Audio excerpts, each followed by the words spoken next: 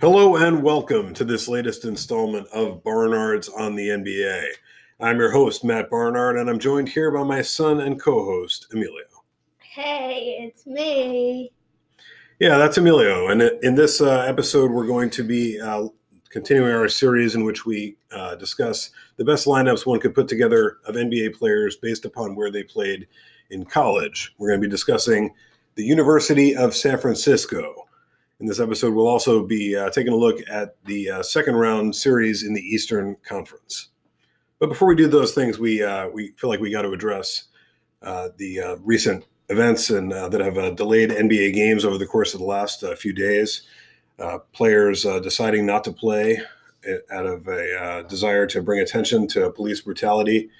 The recent shooting of Jacob Blake and just a continuation of a pattern that's been going on for centuries, and really been in our public consciousness much more recently. And both Emilio and I, as white guys, me as a white man and Mills as a white boy. I mean, it's not like we have the perspective that you really need to be listening to on this subject, but we, as NBA podcasters, feel like we have a responsibility to address what's been going on. Yeah, the Bucks didn't go out on the court the other day, and most people thought it was a lot of the announcers. I watch them, like a lot of the people talking about the NBA. I watch them video on them what they were saying, and most of them liked it. But then I heard in the player meetings that some of the players were saying that they wish the Bucks had told them in advance. Yeah, I think there's just some differences of opinion and some very understandable frustration around the way in which this all went down. I mean, really came down to the Bucks. I mean, I think led by George Hill, as we understand the reporting, and Sterling Brown. Like really deciding to draw a line. I mean, right here. I mean, we'd just seen this horrific video of Jacob Blake being shot by police, and the Bucks being in the position they were in the series, and I mean where we are in our society right now. I mean, up 3-1 in their series, and being willing to just like take a forfeit. I mean, which is apparently what the plan was. I mean, kind of had to figure it out quickly what they were planning on doing, and then decided, okay, we're going to make a stand like right now, and we're not going to wait and consult with people and see if it's okay with everybody. We're going to make people pay attention to this in this moment right here, and I think. Really, really commendable and laudable action in certainly in my view to take advantage of the moment and really make everyone think about police brutality, make everyone think about these issues, and remind everyone what these players are trying to accomplish in the bubble here. Mm-hmm. Bringing attention to the issues that are plaguing their community and our community in general. And I think I'm super impressed with the Bucks and with George Hill, with Giannis as well for being on board with prioritizing something above the basketball right now, because I mean it really is appropriate, and these guys are in an unusual position to have an impact in the way that they have, and I think they deserve a ton of credit for doing what needs to be done. Mm-hmm. Yeah, so we definitely wanted to make sure we came through with our thoughts on the matter. We really have a lot of respect for the Bucks and for the NBA players, and glad to be even tangentially associated with the NBA by virtue of doing this podcast. I think the NBA responding the way it has, listening to the players, and wanting to get back to the table with them, and making the kind of statements that they have publicly really speaks well of the league and the league culture. So we're going to transition from that to talking about our team for this week, and highlighted by a prominent social activist and someone who's spoken out on issues of social justice a lot over the course of his career, and dealt with a lot of racism as well. So we'll get to our team, University of San Francisco, a school that hasn't produced a whole lot of NBA talent in recent years, but we'll get back to some of the players in its past. As we do in these episodes, we're going to go through it position by position, starting at center, then power forward, small forward, shooting guard, and point guard. Without further ado, Mills, who do you have at San Francisco center? I got Bill Russell. I mean, this guy was so good. Yeah, you got to have Bill Russell. I completely agree. Let's get into some of his accomplishments.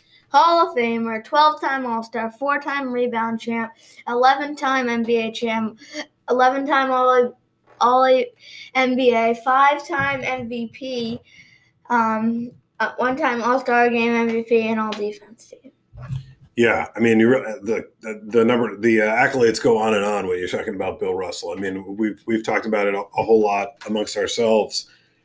I mean, 11 titles in 13 years. I mean, like this guy was just a winning machine. Yeah, I mean, 22.5 rebounds for his career. Wasn't even that good of a score. I mean, only 15.1 points per game. Yeah, I mean, staggering rebounding numbers. And I think, when you look at Bill Russell's accomplishments, I mean, they're really so much more focused on the defensive end. I mean, what he was able to do in stopping the other team from scoring, whether it's his rebounding or, things that don't show up in the box score. But I mean, certainly his rebounding, I mean, second in rebounds per game all time, second in rebounds all time. I mean, I think he played 13 years. I mean, you know how long some of these big men who he's competing with in those categories ended up playing. Just a defensive monster. I mean, you look at reports from early days of his career, people watching him play for the first time or going up against him for the first time, guys who were established in the league. And they were scared of him. They were really scared of him, and I think you see a lot of comments like, wow, if this guy can ever hit the rim, he's going to be an absolute monster. Like we're going to need to come up with a new league kind of thing, because I mean he was just so clearly. Once they reached a certain point, the next level, the evolution of the league. I mean, where things were going, and a guy who was going to be a total dominator, and boy, did he deliver on that promise. Yeah, just a phenomenal scorer, and a guy who became a head coach, the first black head coach late in his career as well. Ended up winning titles as a head coach, as in addition to player coach. As a player coach, exactly right. I mean, doing both jobs, exactly. So, interestingly, drafted by the St. Louis Hawks and dealt to the Celtics. Yeah, traded for Ed Macauley and Cliff Hagan. Yeah, absolutely. So, I only wanted to talk a little bit about Bill Russell's background as well. I mean, having dealt with a lot of the issues that are continuing to confront our society and the NBA specifically right now. Yeah, he didn't sign autographs. Yeah, I think he had a lot of distrust towards fans and towards the people in Boston, where of course he played his entire career. I mean, had a difficult, tumultuous relationship with Boston. I mean, getting to the point of not attending his jersey retirement ceremony, and I think there was actually no fans. Yeah, so I mean, they didn't have a relationship with Boston fans that was. Good for a long time. I mean, during his playing career and after as well. But I know he's a man who experienced a lot of the racism that we're talking about in our society right now. Mm-hmm. Experienced a lot of that and a lot of segregation, and had his worldview impacted by those experiences. So I mean, you can understand where he was coming from and appreciate. The influence that he's had in pushing these issues forward and getting them into the mainstream. Mm-hmm. So is there more you want to discuss on Bill Russell? I mean, this guy an all time great. I mean, a guy who while at USF, San Francisco, also participated in track and field events. I mean, just an incredible athlete. Yeah, I mean. Yeah. I don't have that much more to say about him. Okay. But he was really good. Yeah, he was a phenomenal player and one of the all-time NBA greats. Let's move on to power forward then, Mills. Who you got? I got Bill Cartwright. Tell us a little bit about Bill Cartwright. Yeah, I mean, he was a solid player, 20 points a game. 2 years in a row, first 2 years of his career, 1-time All-Star, 3-time NBA champ. Yeah, and actually, San Francisco, I think, has the most titles with all the players combined of any other team. It's like 23 or something. Yeah, really a shocking number. I mean, you add Bill Russell's 11 titles in there, that obviously is going to move the needle a lot. But I mean, we're going to get to other multiple title guys further into this list. But, I mean, Bill Cartwright contributing 3 on his own. I mean, as a starting center on the Jordan Bulls, I mean, like this is pretty big time stuff. Yeah. So as you mentioned, started his career with the Knicks and had those initial seasons where he scored 20 points per game, an All-Star that first season, and kind of his career was on a terrific trajectory. I mean, really, as the Knicks starting center for those first 5 years of his career. Unfortunately, suffered 2 really injury-plagued seasons, had foot problems, in 84-85 and 85-86, and was really replaced in the Knick hierarchy by Patrick Ewing at that point. Mm-hmm. Yeah, I mean, Patrick Ewing was drafted in the year that he didn't play at all. Yeah, so I mean, Patrick Ewing, obviously number 1 overall pick. I mean, came in and was successful immediately. So I mean, I'm sure made the Knicks think, okay, well, we have this other, high quality center. We don't know what he's going to be like coming back from injury, and let's see, what we could do with him. And as we were discussing just before we started recording, I mean, ended up getting traded for Charles Oakley. Yeah, I mean, going to the Bulls. But he won a couple of titles there, so it wasn't too bad for him. Yeah, I mean, it was, I think, a good situation probably for both teams right there. I mean, the Bulls making room at power forward for Horace Grant and putting, center of the quality of Bill Cartwright in there. And the Knicks obviously getting Charles Oakley, who was a key contributor to those Knicks squads. Mm-hmm. So it ended up working out pretty nicely. Went on to coach after his career as well. Yes. Notice he's one of the more efficient field goal shooters in NBA history, actually 41st in true shooting percentage for his career and 56th in field goal percentage with a 525, 52.5% shooting. Was there more you wanted to say about Bill Cartwright? I mean, it has some interesting nicknames. Yeah, I mean, Mr. Bill, Teach, Dollar Bill, Medical Bill, Billy Idol. Yeah, some nastier ones there with Medical Bill and Billy Idol, obviously having suffered through those 2 injury-plagued seasons that we just mentioned. But sometimes that's just the way it goes in pro sports or in life. You catch these nicknames. Let's move on to small forward. I had Bill Cartwright at power forward as well. Definitely more of a center, but obviously you got to leave center for Bill Russell in this squad for sure. Yeah, I had Joe Ellis. Yeah, let's talk about Joe Ellis. Definitely not as well known as our first 2 players. What can you tell us about him? Yeah. I mean, solid player. I mean, there's not that many other options here, but solid player. I mean, played a while in the league. Yeah, he did. He got 524 regular season games in. Played with the San Francisco Warriors and the Golden State Warriors when they moved across the bay there. Yeah, I mean, a reasonable contributor. I agree. We're not awash in 3 options from San Francisco. I mean, this guy has the right kind of positional size at 6'6", 175 or so. And, kind of a cool story. A lot of these San Francisco players attended high school in San Francisco. There wasn't a lot of broad recruiting from San Francisco, despite having a really successful team over the course of a number of years. And Joe Ellis went to McClymonds High School, I believe the same high school that Bill Russell attended. Local guy. I mean, local guy who stayed local his entire career. Yes.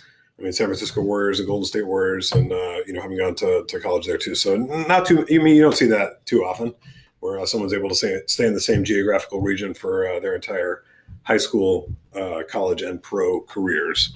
Yeah. So you had Joe Ellis there at the 3. I had him at the 3 as well. I mean, I think not an overwhelming talent, but I think did enough kind of defensively, as best we can tell by the numbers, to warrant this selection. Although, not much of an offensive player. I mean, under 40% shooting for his career. Emilio making a Neanderthal kind of face over here for some reason. All right, so let's keep moving here. We got who got a shooting guard? I didn't know anything about this guy before, but Phil Smith. Yeah, let's talk a little bit about Phil Smith. He was my selection as well. Yeah, unfortunately he's dead right now. But yeah, he was 2-time All-Star, NBA champ, All-NBA, and All-Defense team in the same year, and the NBA champ the year before that. So, pretty good guy. Yeah, no, absolutely. I mean, it was a notable player. I mean, got up to 20 points per game, just shy of that on a few occasions. 4 times basically up 19 points or above. As you mentioned, two-time All-Star, and a guy who started a lot of games, played a lot of minutes for the Warriors early in his career, and For sure. yeah, I mean, a major NBA contributor. There's no question about it. As you mentioned, and passed away at untimely age of just 50 and back in 2002. But a guy who's really beloved, I think, in San Francisco. I mean, I think I saw that there's a Phil Smith Day in San Francisco. Um, yeah, these athletes, especially hometown guys, can really make that kind of an impact on a city, on a municipality, region. And yeah, Phil Smith, a San Francisco guy. For sure. Just like the last guy we talked about, Joe Alice. Exactly. So I mean, yeah, I think see that thread running through these San Francisco players, to be sure. Okay, so let's continue to move here. Who you got at point guard? I got K.C. Jones. Yeah, I think you got to have K.C. Jones at point guard. Let's talk a little bit about this guy. He is in the Hall of Fame. Yeah, I mean, actually, my grandma went to his jersey retirement. Nice. Yeah, but 8-time NBA champ. Yeah, I mean that's really what stands out about K.C. Jones, isn't it? For sure. I mean, 8-time NBA champ. I mean, I think that's got to be close to most all time. Yeah, I mean it's a lot of titles. Exactly. I mean, I know we just discussed someone on this episode, Bill Russell, who has more titles than K.C. Jones. But there are very few of those guys. I mean, in fact, K.C. Jones, an 8-time NBA champ as a player, 2-time NBA champ as an assistant, and a 2-time NBA champ as a head coach. So this guy was racking up the NBA championships. Yeah, it's 12. Yeah, it's pretty remarkable. And I mean, when you look at his career, I mean, does he strike you as the kind of guy who would like be like part of 12 championship teams? I mean, it's interesting looking at his statistical resume all these years later. I mean, not that good. He didn't really fill out the stat sheet. No, he didn't. I mean, pretty middling stats. And I think if you look at any sort of predictor of like whether someone would be in the Hall of Fame or not, based on the statistical profile, he falls way short, right? What is his Hall of Fame percent? Yeah, it's got to be something pretty low. Absolutely, it's 28.7%. And I wonder whether there's. I'm sure actually there's some weight in there for like how many times you win the championship. I mean, like whether you have a higher Hall of Fame probability or not. But what can you say? I mean, this guy was on incredibly successful teams. I mean, and it's not like he didn't play. I mean, it's not like he was like a, bench guy, a guy who barely got off the bench. I mean, he played real minutes on a ton of title teams. Yeah, for sure. Definitely knew how to win, and definitely one of the winningest people involved in the NBA all time. For sure. And you got to give him respect. He's certainly my point guard as well. All right, so let's just run through our collective lineup here for San Francisco. I know we had exactly the same guys in our lineup, and we can then get to a couple other guys we wanted to mention. Center Bill Russell, power forward Bill Cartwright, small forward Joe Ellis, shooting guard Phil Smith, and point guard K.C. Jones. Cool. So that's what? He was like, cool. All right, let's talk about Quentin Daly. Yeah, I mean, all rookie team. That's pretty good. Yeah, 7th overall pick in the '82 draft, so came in with some acclaim, some cred, and got off to a pretty good start in his career. For sure. Yeah, I mean, 14.1 points per game for his career. I mean, played 528 career games. Yeah, solid player. Yeah, I think he was part of the kind of class of players at University of San Francisco that were doing some illegal activities, kind of getting paid to play at San Francisco, kind of off the books. So people wouldn't, because you're not allowed to pay college players, but there are ways that you can kind of like get around that by like, here's like a job that you can have, but you don't actually have to go to it. We're just going to give you the money from it. So, I mean, with kind of friends of the school, that kind of stuff. So there was some of that going on at University of San Francisco around the time that Quentin Daly was there. Mm-hmm. San Francisco got in trouble for it, and they actually shut down the basketball program there for several years after he left. And I know there were other allegations of criminal activity against Quentin Daly around this time. And I think between that and kind of being in maybe the wrong place at the wrong time with, being on the Bulls as Jordan entered the scene, playing in a similar position, not the best luck for Quentin Daly there. And I think, that kind of stuff sidetracked his promising start to his career. Yes, for sure. Also wanted to mention Kevin Rastani. Yeah, I know you were talking about this guy, Big Bird, but I don't really have much to say about him. I don't think he was very impactful in the league. Well, another one of these San Francisco guys, right? Born in San Francisco, high school in San Francisco, college in San Francisco, but he did end up playing in a few other places around the league. Yeah, not super notable, but got 550 games in the league. You got to respect that, and a contributor. A guy who could play a little power forward, a little small forward, and unfortunately also, passed away far too young an age. It seems to be a trend among these San Francisco players, sadly. That Big Bird nickname also pretty and appealing. Quentin Daly also passed away. Yeah, exactly. Definitely really unfortunate.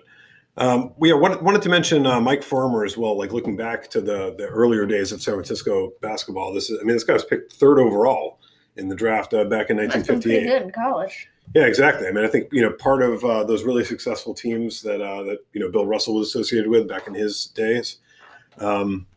Made his way into the league with the Knicks and played. I guess not a super notable 423 regular season. It's rough because the two games that he was on the Knicks for, in 60-61, he was on the Knicks for 2 games. Yeah. And those 2 games he didn't score at all, so that was kind of rough. Yeah, that is kind of rough. Wanted to mention also Ime Udoka. Yeah. You got anything about him?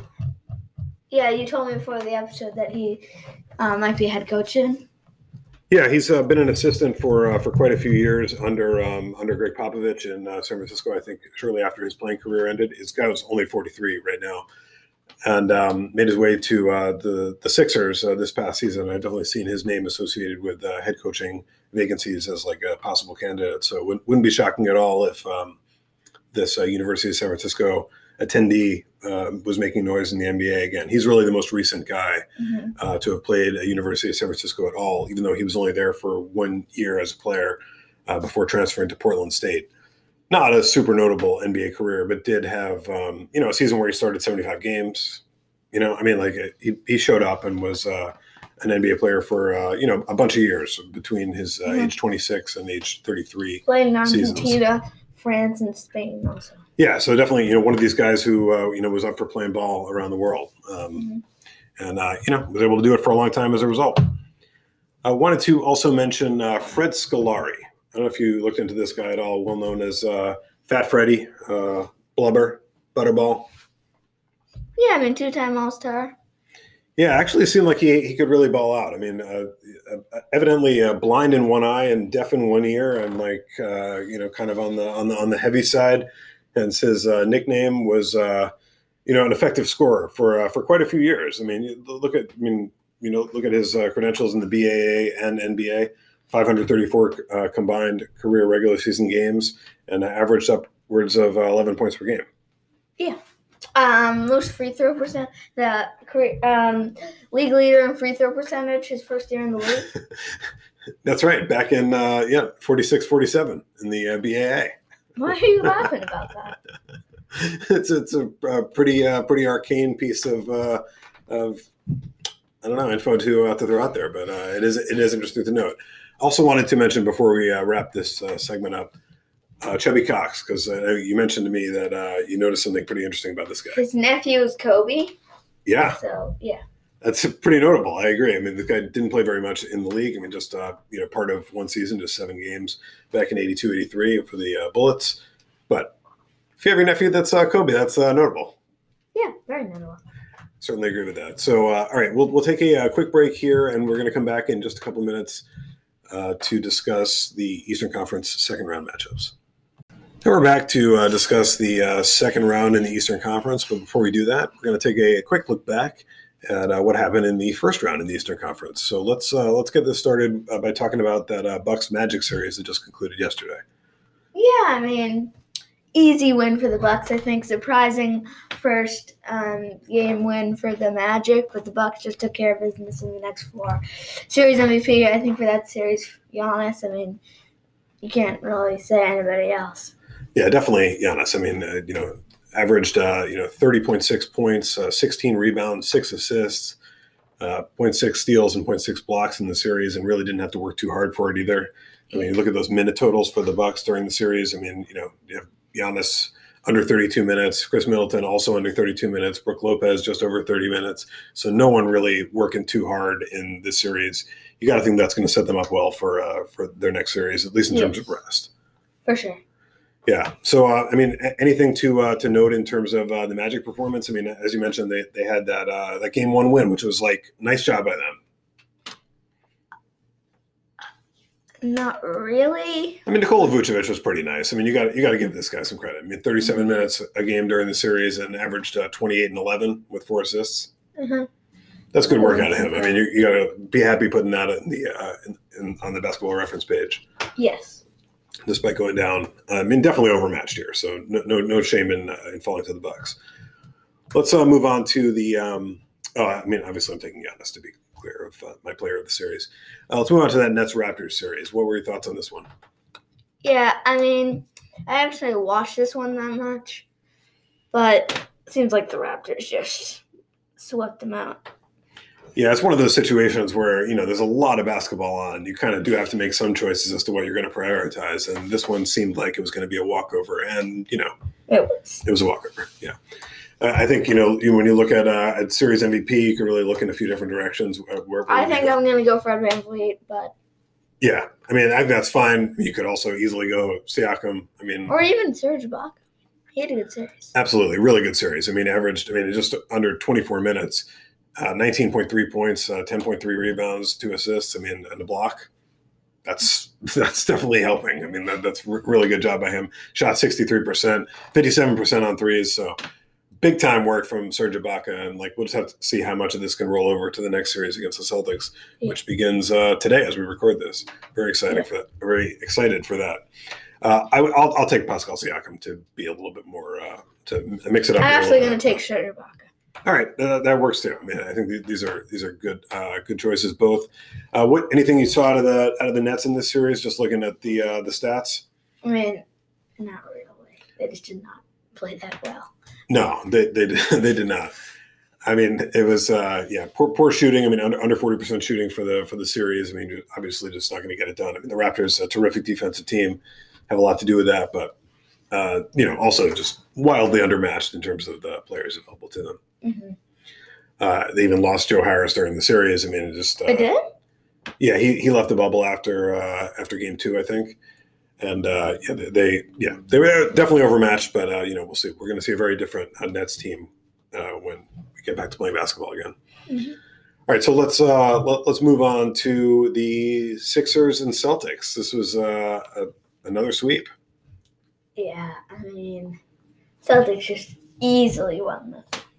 Yeah, I mean, how does that compare to your I mean, how was it watching that play out? I mean, compared to your expectations? It was weird. I thought the Celtics were going to win that easily. Yeah, it definitely took me out a little bit off guard as well. I mean, obviously, playing without Ben Simmons is a major issue for the Sixers, but I mean, to get wiped off the floor like that was pretty painful. I mean, you look at what Joel Embiid was able to accomplish in this series. Like nothing. Yeah, I mean, it really feels that way, even though he averaged like 30 and 12 for the series with almost a block and a half and a steal and a half in there as well. But there's, I mean, not much else going on for the Sixers in this series. Yeah, for sure. I mean, just the shooting did not come through. I mean, again, another team shooting under 40% for the series. I mean, they had no points for Norvel Pelle or Kyle O'Quinn. Yeah, and you need those guys to be filling it up for sure. Well, you need him to at least score one basket. Yeah, it's true. I mean, even Furkan Korkmaz only had 3 free throws in the series. Just not what you needed from the Sixers at all in this series. And I mean, they've already fired their head coach, so obviously changes are coming in Philadelphia. So who do you have as your series MVP here? I think probably a few different options here too. Jason Tatum. Yeah, he's the best. I mean, he's top scorer in the series, 27 points per game, almost 10 rebounds per game as well. Well, actually, Joel Embiid. Oh, right. Yeah, you're right. You're totally right. So Joel Embiid scored more points per game during the series, but among the winners, certainly Jason Tatum, the best statistical resume, averaged 2.3 blocks per game, and 9 blocks in the 4 games as well. So that jumps off the page at you a little bit. Obviously, tiny sample here, but still. So yeah, Jason Tatum looking great. Celtics looking great. Obviously, lost Gordon Hayward, so that's a bummer, but obviously still looked pretty good after he was gone. He'll be coming back soon, I think. It's going to be a few weeks at least, so they're going to have to make do without him for at least this next series. But they have Marcus Smart. So. Exactly. I mean, they're pretty deep, and they have other options. So let's talk about that Heat Pacers series. This is another one that we might have expected to be a little bit closer than it was, and has also resulted in the head coach of the losing team getting fired already. Yeah, I mean, Goran Dragic, the Heat leading scorer. Yeah, he played great. I mean, he's looking really good right now. It looks like Goran Dragic of old. Yeah. So that's definitely helping the Heat right now. I mean, typically, good 3-point shooting. I mean, up at 39% as a team helped a ton. I mean, Duncan Robinson, popping that 45% clip like he does. As the Heat look really good. I mean, I don't know what there is to say. I mean, I can't wait to see them in this next matchup against the Bucks. But they certainly dominated this one. For sure. Really impressive stuff. Anything to say on the Pacers as we see them check out for the season? And Malcolm Brogdon played well. That's really all I got to say on them. Absolutely. I mean, his 21.5 points, 4.5 rebounds, and 10 assists for the series. Those are good. That's high quality stuff. T.J. Warren averaging 20 points per game for the series as well. Unfortunately, some poor play from Victor Oladipo. I mean, I think hampering this team right now. He's still working his way back. Shot under 40% for the series. Yeah, I mean, I think there's going to be some changes coming for the Pacers, obviously. I mean, in the head coaching spot, but we'll see what happens in terms of the players. Mm-hmm. Who's your series MVP from the Heat?